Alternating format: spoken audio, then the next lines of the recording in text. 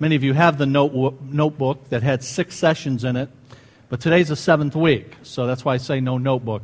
If you have your notes there, you can scribble what I have to say if you care to. Otherwise, just listen up, and I'll tell you what this 7th extra session will be about in just a bit. But before we get into that, I want to just make a few announcements. One, please pray for me. I'll be traveling this afternoon just for 2 days, going to Rockford, Illinois. I go every year to a one-day conference in May called the Conference on the Church for the Glory of God. And it's held at First Baptist of Rockford, Illinois. So I'll be going there, traveling with some pastor friends.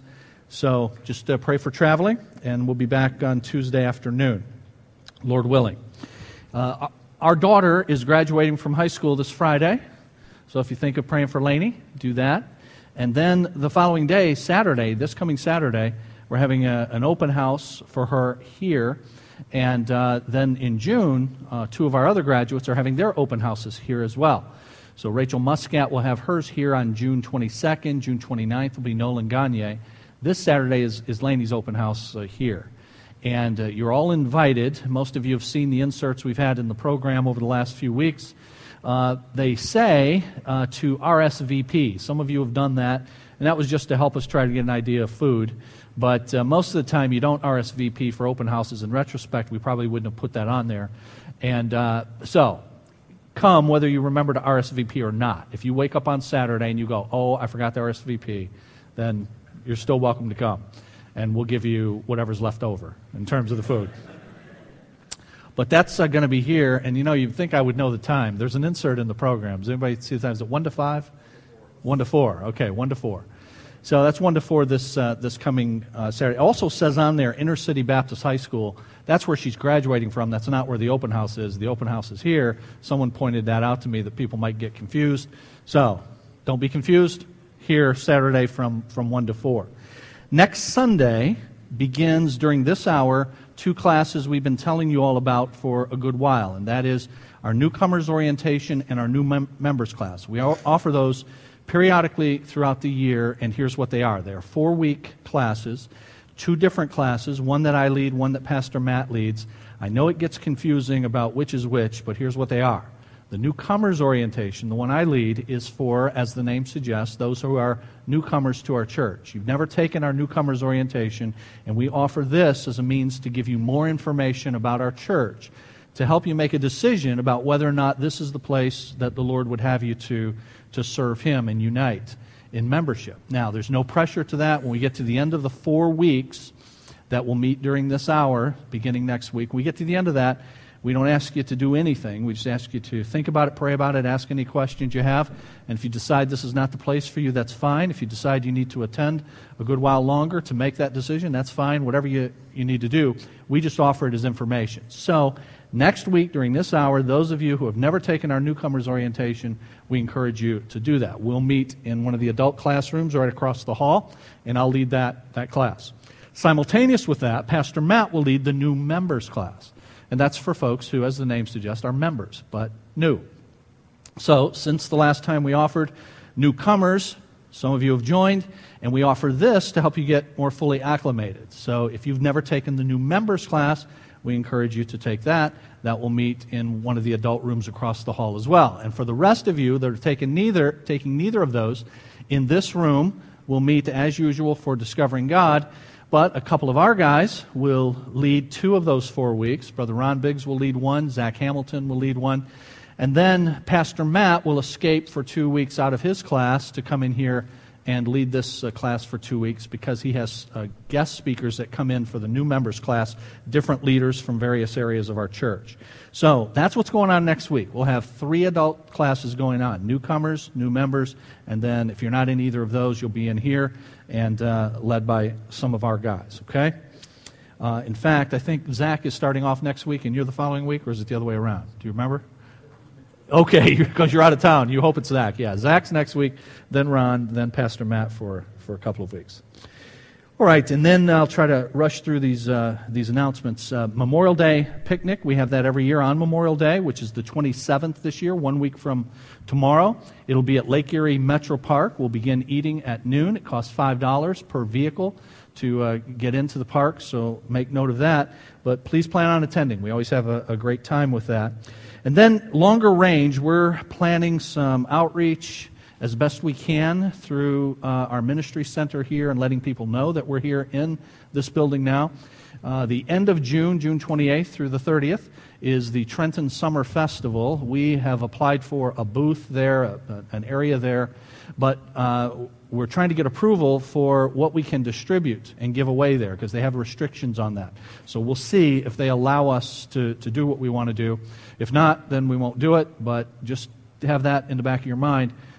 June 28th through 30th is a 3-day festival there, and we want to take advantage of letting people know that we're here.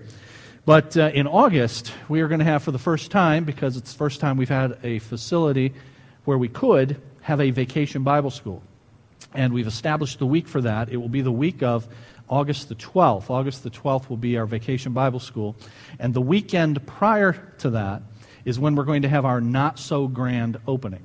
That's what we're going to call it, because it's not really our grand opening. Our grand opening will be after we expand this room, but we don't want to wait until that's completed to invite people and let them know what we're about.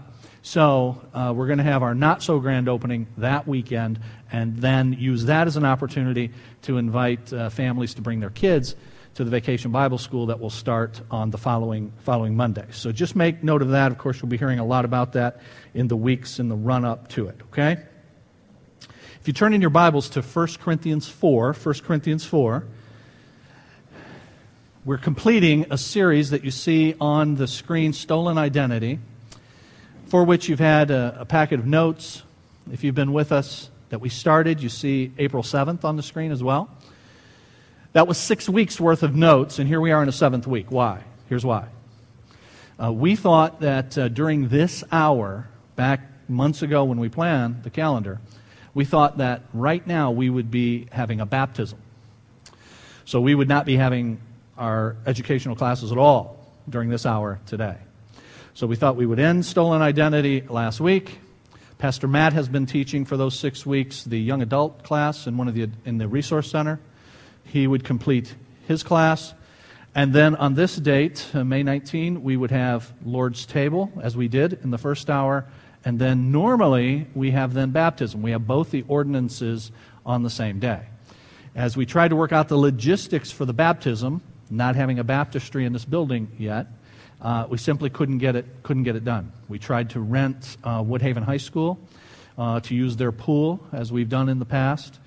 Churches that might have been available for us in the afternoon were not large enough for our group. So we just hit one roadblock after another. So we just had to give it up, and we will have our first baptism when we get our own tank, okay? And we're hoping to have that later this year. So when that fell through, we wound up with this extra week. So I say to Pastor Matt, well then, we can just start newcomers and new members a week early. So I say this to him like a month ago. And he's been teaching this class to the young adults, and he says, no, we can't, because I'm already behind on my material. So he needs another week to finish his material.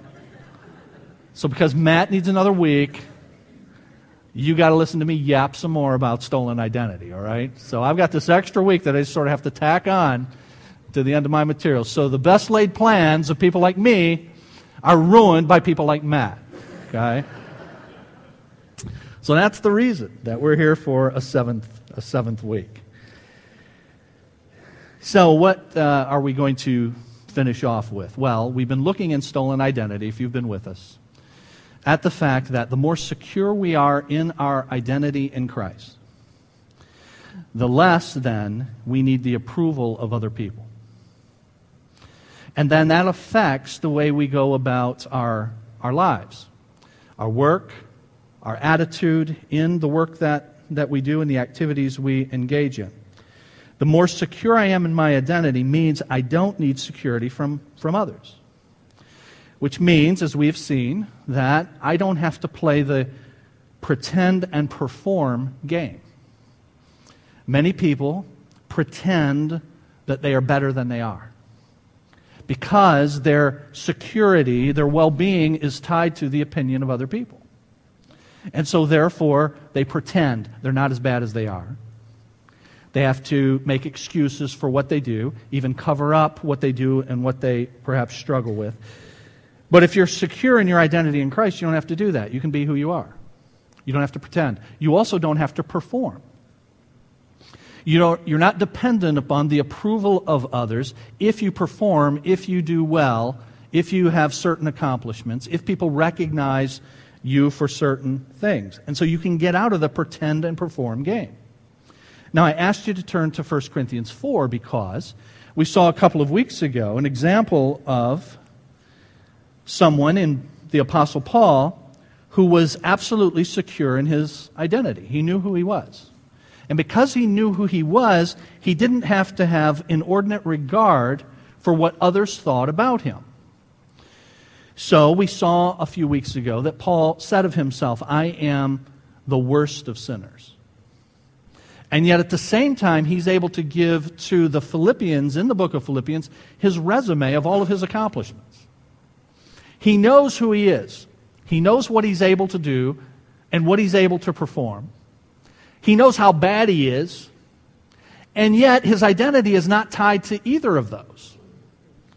His identity is connected to Christ.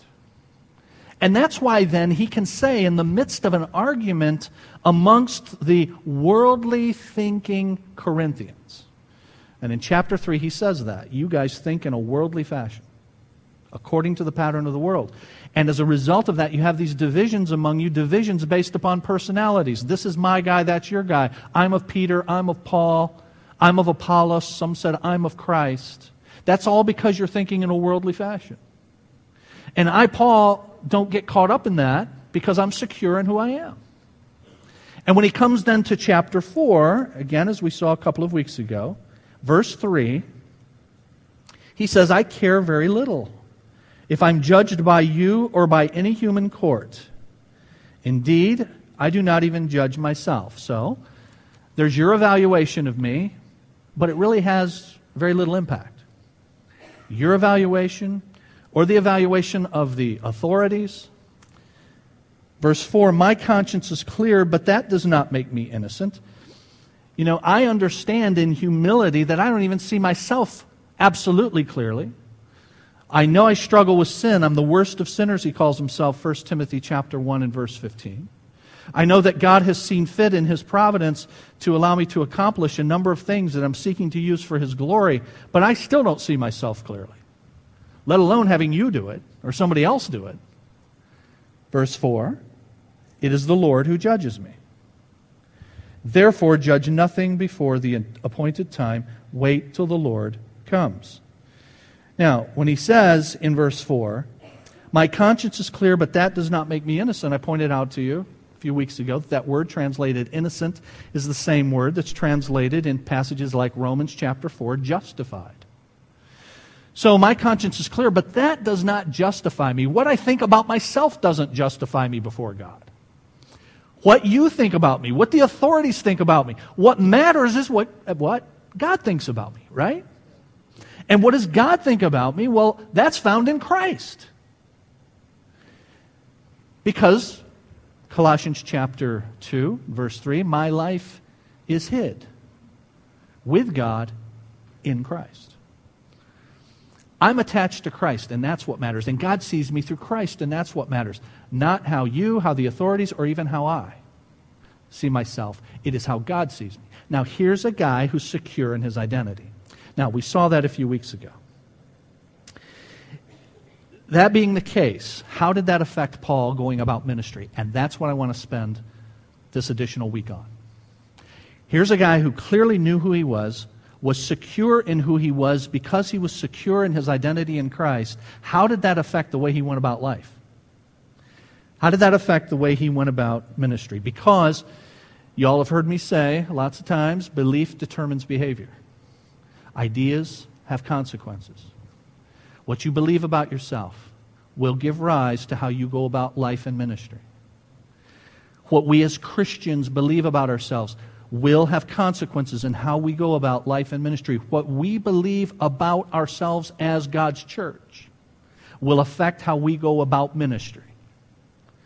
And you see this effect on the ministry and the life of Paul. With regard to ministry, if our identity is found in Christ and not in other people and not in what other people think about us, then there's some things would become clear, right? We would not be engaged in competition in ministry, which is exactly what the worldly thinking Corinthians were about. It was competition. Who was better? Whose guy is better? So we would not be engaged in ministry competition. You, in your ministry, the word ministry in the New Testament means service. So when you read here ministry, here service. In your service for the Lord, you're not in competition with anybody. You're not in competition with anybody in the church. You say, well, that should go without saying. Right, I agree. But it doesn't. It happens all the time. You would not, in terms of your service, ever ask, why them and not me? Because you're not in competition, right?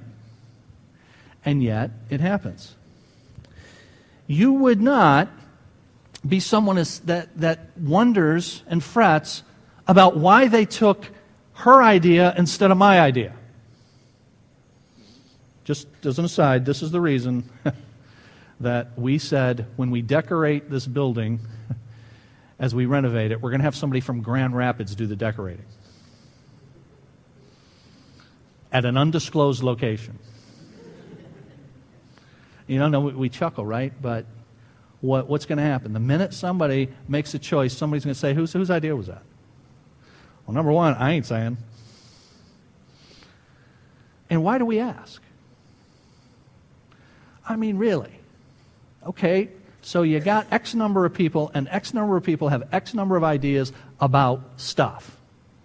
So who really cares that much? You know, I don't want the place to look ugly. I think we succeeded.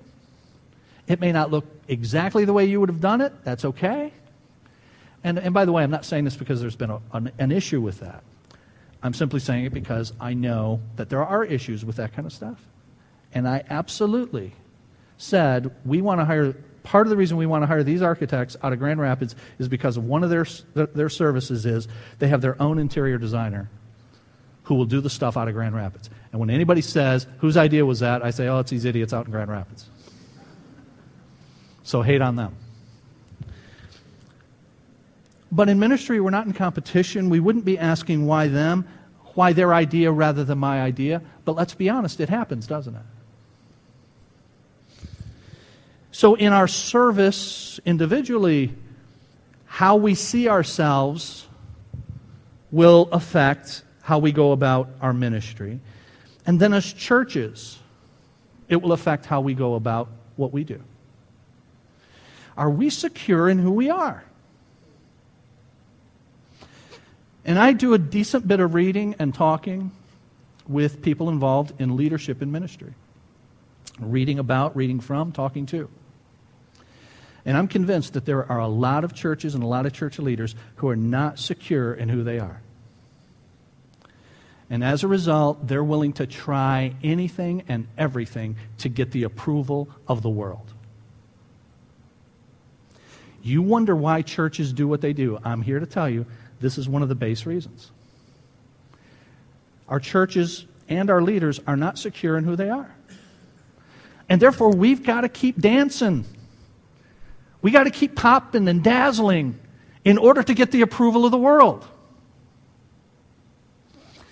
And I'm going to show you from 1 Corinthians that Paul didn't think that.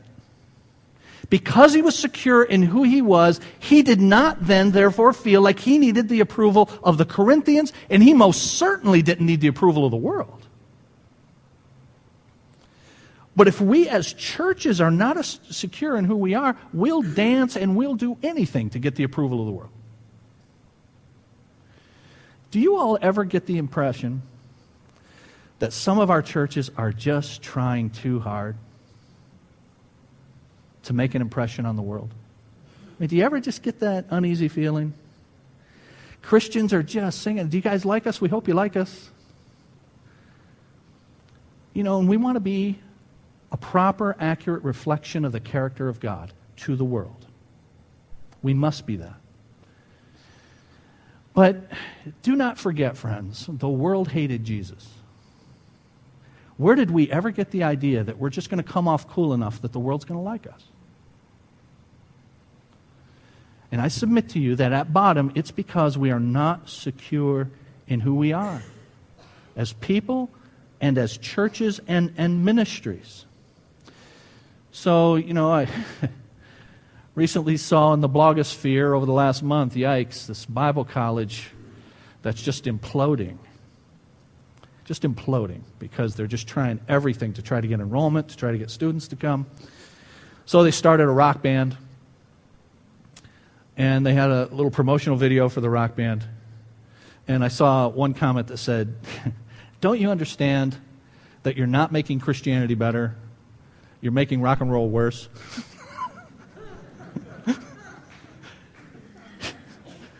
Just trying too hard.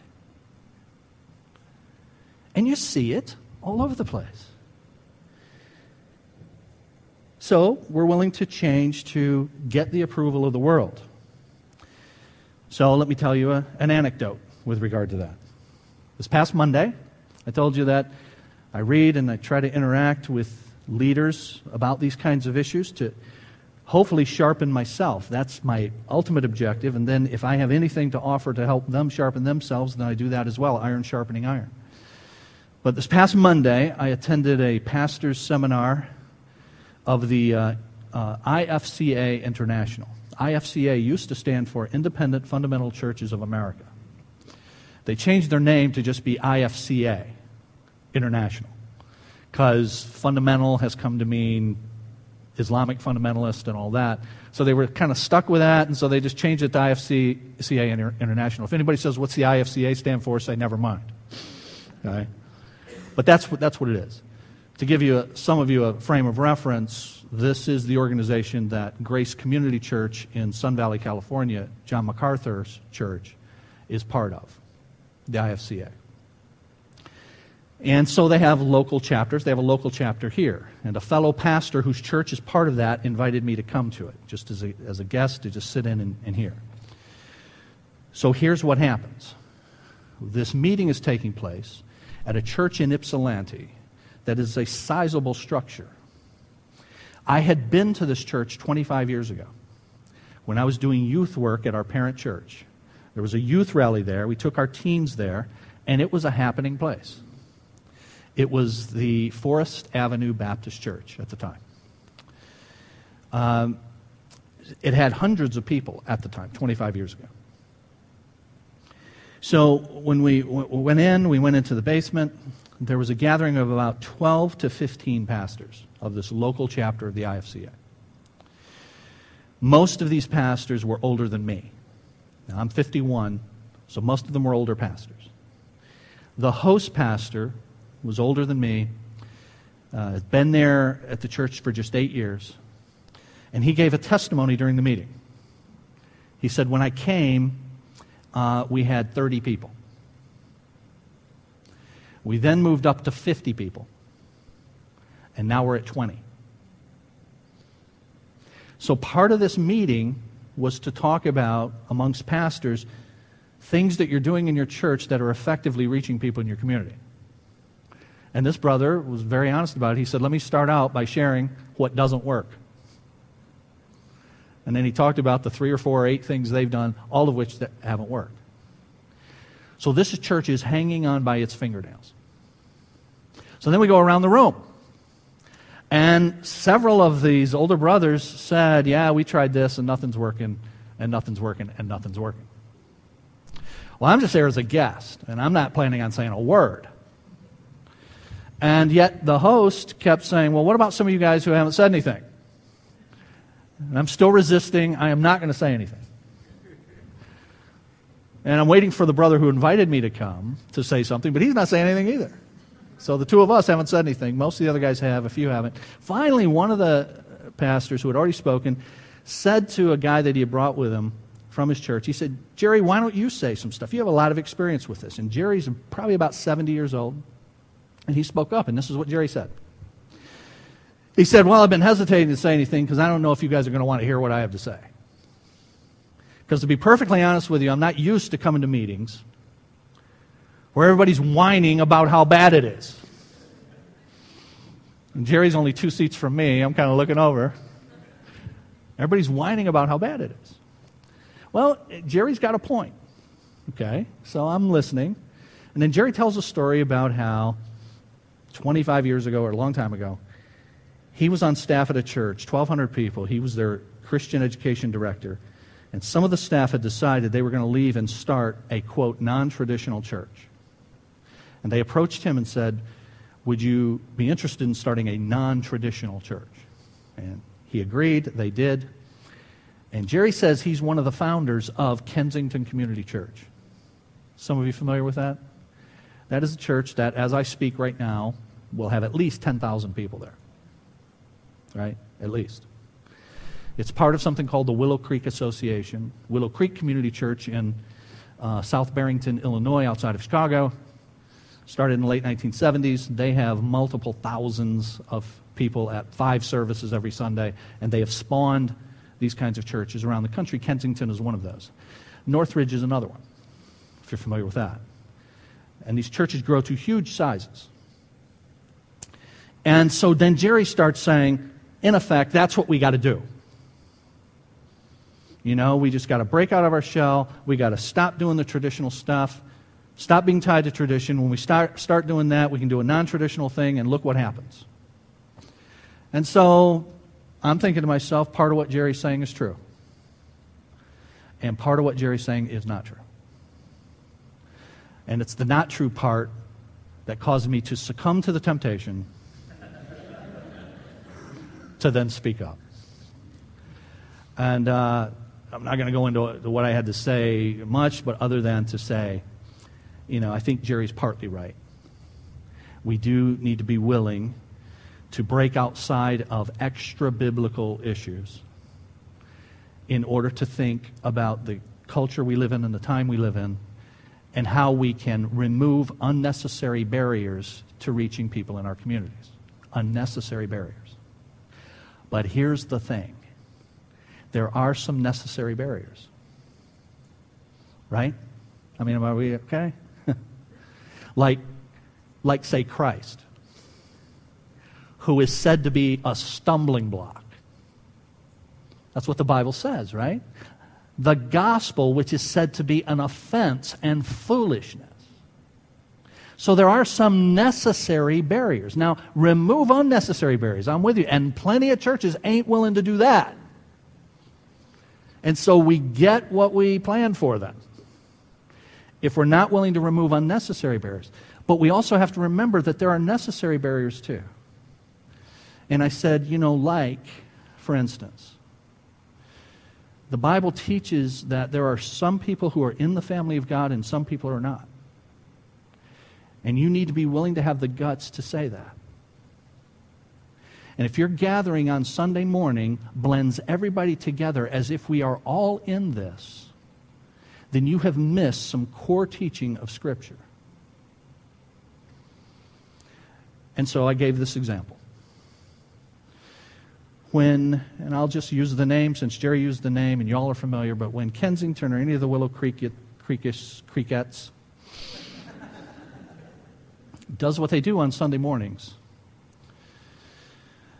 that is called a seeker service. You guys familiar with that? A seeker service.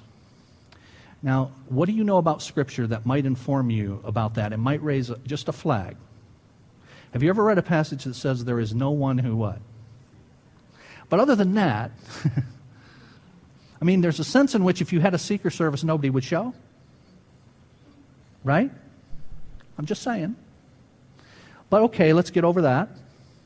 What is meant by that is this is a time where we're going to address unbelievers. But here's the thing. The time they do that is during the worship service. Now let me ask you all a follow-up question, as I asked the brothers at the meeting. Can unbelievers worship? Can unbelievers worship the true and living God? The answer to that is no. You can't worship the true and living God outside of the access given to us through Jesus. So let me get this straight. You've set a service and an entire structure and formed it and planned it for people who can't do it? Accommodating the tastes of the culture, read the world, and then call that success. So, I agree, Brother Jerry, but I disagree as well. And we got to be secure in who we are so that we don't sing and dance to impress the world. And if we're not secure in who we are, it will affect us individually, and it will affect us as churches as well. Now, that's one side of it. We'll change anything. Y'all just tell us what you want, we'll do it. You say, come on, it's not that bad. Yes, it is, as a matter of fact. Willow Creek started by taking a marketing survey, asking people, what keeps you from coming to church? And they told them, we want shorter sermons.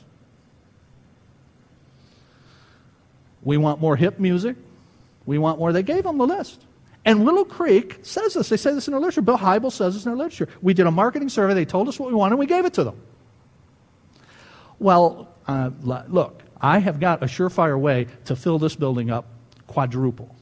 You do that, here we go. But there are some necessary barriers. So there are people who are willing to change anything in order to get the approval of the world. But on the other side of it, there are people who are unwilling to change anything in order to be effective for Christ. That's a fact as well. Unwilling to remove even unnecessary barriers to allowing people to come in and hear the truth and to hear the gospel. And those brothers at that meeting were presiding over churches who fit in that category. I know personally some of you have been part of churches that have dwindled down and died, in part because we were unwilling to remove even unnecessary barriers to be able to reach our communities. And I'm submitting to you that in both of those cases, they are contrary to what Paul would have done. Being afraid to change at all means that we fit into the category, you guys have heard this, the 7 last words of a dying church are, we've never done it that way. Or, the dying church can't see the difference between tradition, which is good, and traditionalism. Tradition is the living faith of the dead. Traditionalism is the dead faith of the living. And people who can't see the difference are destined to dwindle and die. So you have both sides of that. And so how do you navigate that? How did Paul navigate that? How do you have, on the one hand, no compromise, and on the other hand, no cowardice? No cowardice, meaning I'm willing to change even if my ministry friends, unnecessary barriers, even if my ministry friends don't like it. But on the other hand, I am not willing to change to accommodate the world and thus compromise. How do you balance those two things? Well, in order to engage in the no compromise side, everybody says that. Everybody says that. All of the Willow Creek types, all of the Seeker Service types, they all say, oh, we're not compromising the gospel. But all the while, we're giving the world what the world wants.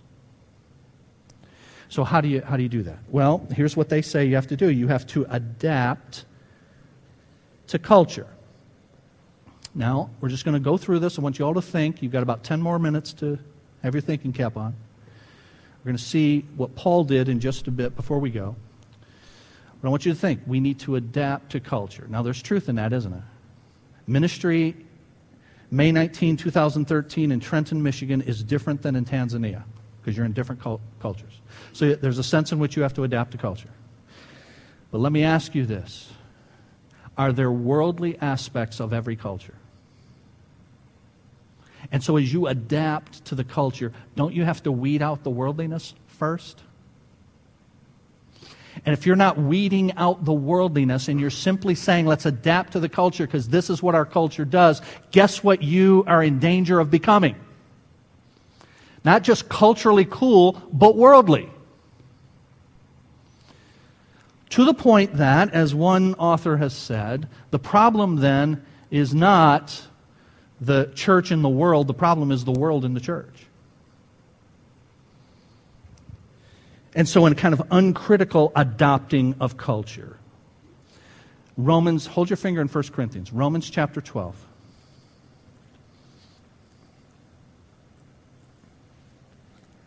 Verse 2, do not conform any longer to the pattern of this world. And my concern, dear friends, is that we're so insecure in who we are, we're trying too hard, we're trying to make this impression on the world, we're becoming like the world. And Paul says, do not conform to the pattern of the world, but be transformed by the renewing of your mind. So what is worldliness? What is the world? You guys have heard me define it this way. This is a working definition that I think is accurate. Worldliness is this: fallen values expressed in culture. Fallen values, sinful values expressed in culture.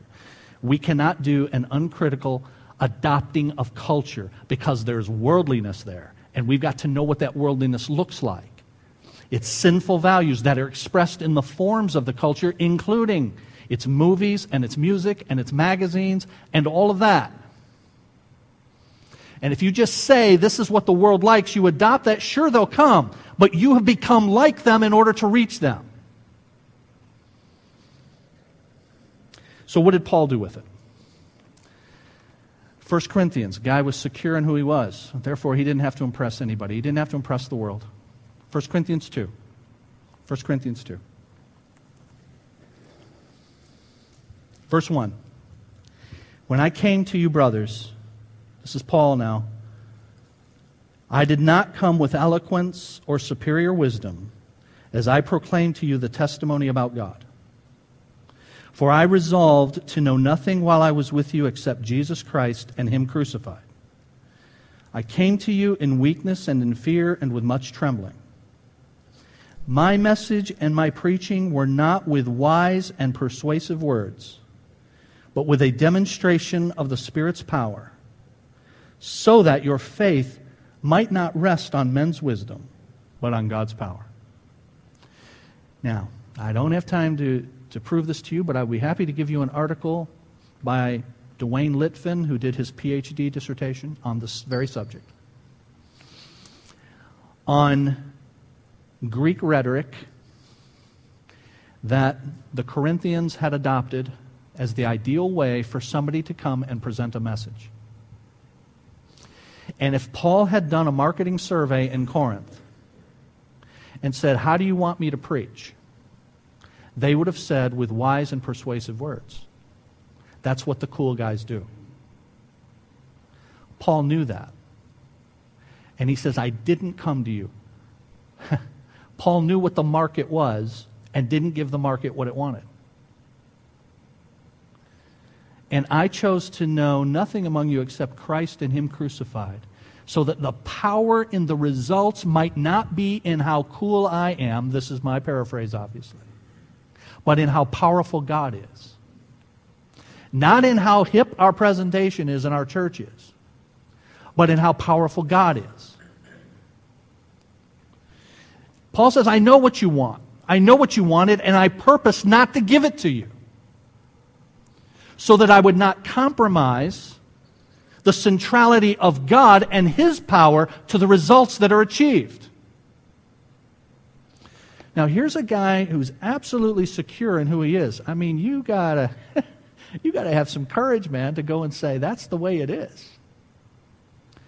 And yet at the same time, here's Paul saying in 1 Corinthians chapter 9, take a look there.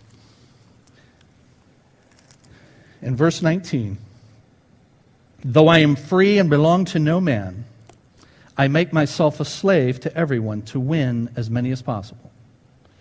To the Jews, I became like a Jew to win the Jews. To those under the law, I became like one under the law, though I myself am not under the law, so as to win those under the law.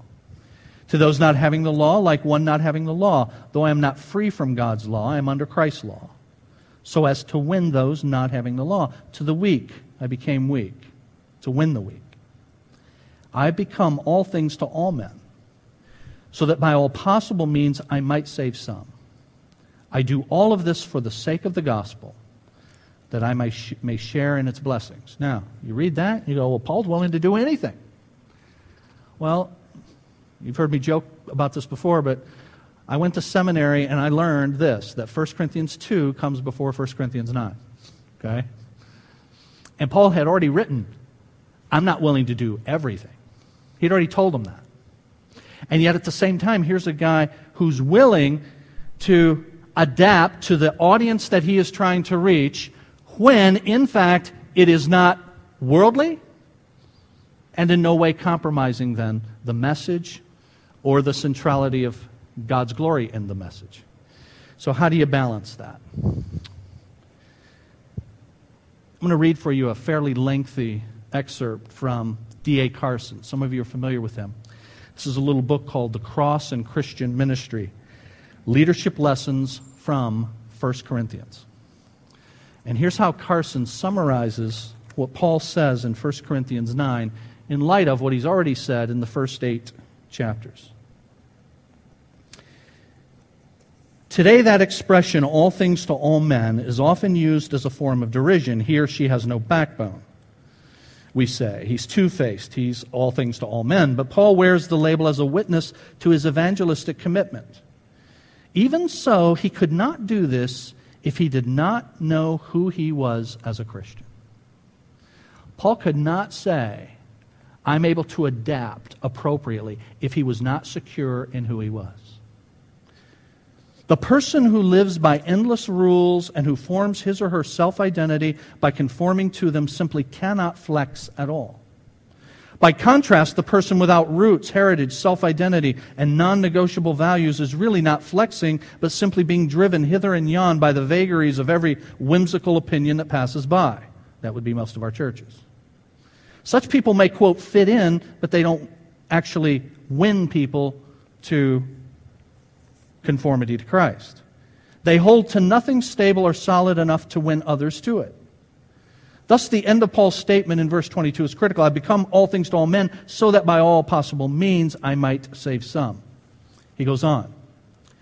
When in the last century, Hudson Taylor, founder of China Inland Mission, started to wear his hair long, braided like Chinese men of the time, put on their clothes and eat their food, many of his fellow missionaries derided him. But Hudson Taylor had thought through what was essential to the gospel and therefore non-negotiable, and what was a cultural form that was neither here nor there, and might in fact be an unnecessary barrier to the effective proclamation of the gospel. To be a world Christian, then, it is important to grow in your grasp of Scripture and in your exposure to other cultures so that you do not tie your cultural preferences to the gospel and invest the former with the authority of the latter. This is not to say that all cultural elements are morally neutral, far from it. Every culture has good and bad elements in it. Wicked people can manipulate the appeal to culture to persecute Christians. Yet in every culture, it's important for the evangelist, the church planter, and the witnessing Christian to flex as far as possible so that the gospel will not be made to appear unnecessarily alien at the merely cultural level. But it's also important to recognize evil elements in culture and to understand how biblical norms assess them. There will be times when it's necessary to confront culture. After all, simply to appeal to current cultural norms, all the while demanding more flexibility from the Christian, is simply a way of saying the gospel, now hear this, the gospel does not have the right to stand in judgment over culture, and that will not do. And so he is saying this, the reason Paul could balance that, as well as anybody you have ever seen, other than the Lord Jesus, is because he was secure in who he was. He didn't have to impress his religious colleagues, Apollos, Peter. He didn't have to impress the Corinthians. And he knew that God needed to get the glory for what happened, and so he was going to preach in a way that they didn't like, but nonetheless was necessary for God to get the glory. And yet at the same time, he knew when he could flex and when he could adopt cultural norms to be as effective as possible with the gospel, with those he was trying to reach. Now I want to end by showing you this in the life of Jesus, and then we'll be done. Just looking at a couple of passages in our final moments together. Take a look at Luke chapter 5. In fact, we'll just look at one. Luke chapter 5. So here's the earthly ministry of Jesus. Obviously, Jesus is secure in who he was. And therefore, Jesus is able to act accordingly. Did I say Luke? What chapter did I say? 5. Thank you. That's right. 5. Luke chapter 5 and verse 27. After this, Jesus went out and saw a tax collector by the name of Levi. You all know who that is. This is Matthew. Sitting at his tax booth. Follow me. Jesus said to him, and Levi got up, left everything, and followed him. Then Levi held a great banquet for Jesus at his house, and a large crowd of tax collectors and others were eating with him. Now just stop there for a second. All right, I'm out ministering, and a tax collector gets saved. And the tax collector is so overjoyed, he wants to have a party in honor of Jesus. Well, and other tax collectors are going to be there. And they're going to be eating and doing what tax collectors do, which is not what cultured Christians do. And here's the Lord Jesus. And what's he going to do? So Jesus is secure in who he is. Jesus knows what his mission is about. And he knows that this man has come to himself. And that this man has been steeped in his thievery as a tax collector. He's been steeped in his worldliness. It's going to take time for this man to mature in the Lord, right? This guy has just come to Christ. And he says, I'm so excited, I want to have a party, come over. Now, what should Jesus have said? No. That's what some would say, right? You can't go there. Because they're going to not just be eating, they wash that stuff down with something. They're not just eating, they're going to be drinking too. And you're going to be there? What will people say? And what do you think Jesus' answer is? Who cares? What matters is what God thinks. And I'm secure in who I am and in what I'm doing. And so, the tax collector and others were eating, but the Pharisees and the teachers of laws who belonged to their sect complained to his disciples, why do you eat and drink, eat and drink with tax collectors and sinners? And Jesus answered, it is not the healthy who need a doctor, but the sick. I have not come to call the righteous, but sinners to repentance. And you see this kind of confrontation in the life and ministry of Jesus over and over again. Now, why was Jesus able to flex that way? Why was Paul able to flex that way? Because they're absolutely secure in who they are. They're not trying to impress the world. They're not trying to impress other religious leaders. The verdict that matters is the verdict of God. And so they can preach the gospel unadulterated, in all of its offense, in all of its foolishness from a worldly perspective. But they can also remove every unnecessary barrier in order to have an audience with as many as possible. And I want you all to know, and I'm going to shut up, that by God's grace, that's the church that you've come to. That's what we want to be. We want to be a church that understands who we are, that understands what the truth is, that proclaims the truth unapologetically, gives the gospel in all its offense and foolishness to the world, and yet at the same time removes every unnecessary barrier we can to have an audience for that glorious gospel. We can only do that if we're secure in who we are. We're not trying to impress the world. We're not trying to impress other religious leaders. We're trying to please God. You want to be part of that? We want you to go along with us.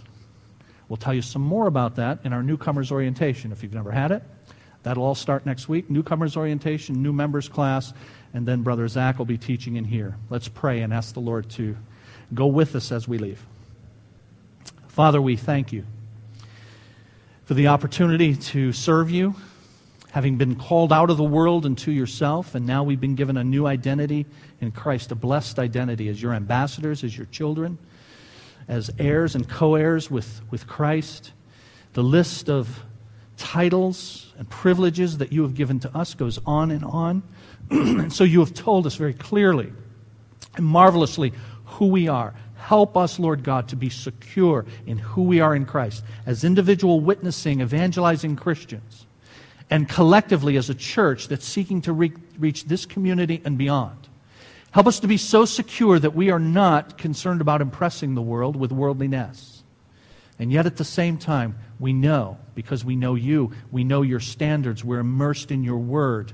We've seen the example of the Lord Jesus and the great apostle. We know when we can flex and remove unnecessary barriers to a hearing of that gospel. Help us to do this, Lord Jesus, in a way that pleases you, that emulates you, and yes, Lord, is effective for you. But Lord, whatever the results, we understand and believe what the great apostle said. I planted, Apollos watered, but God made it grow. Go with us this week, we pray in the name of Jesus. Amen.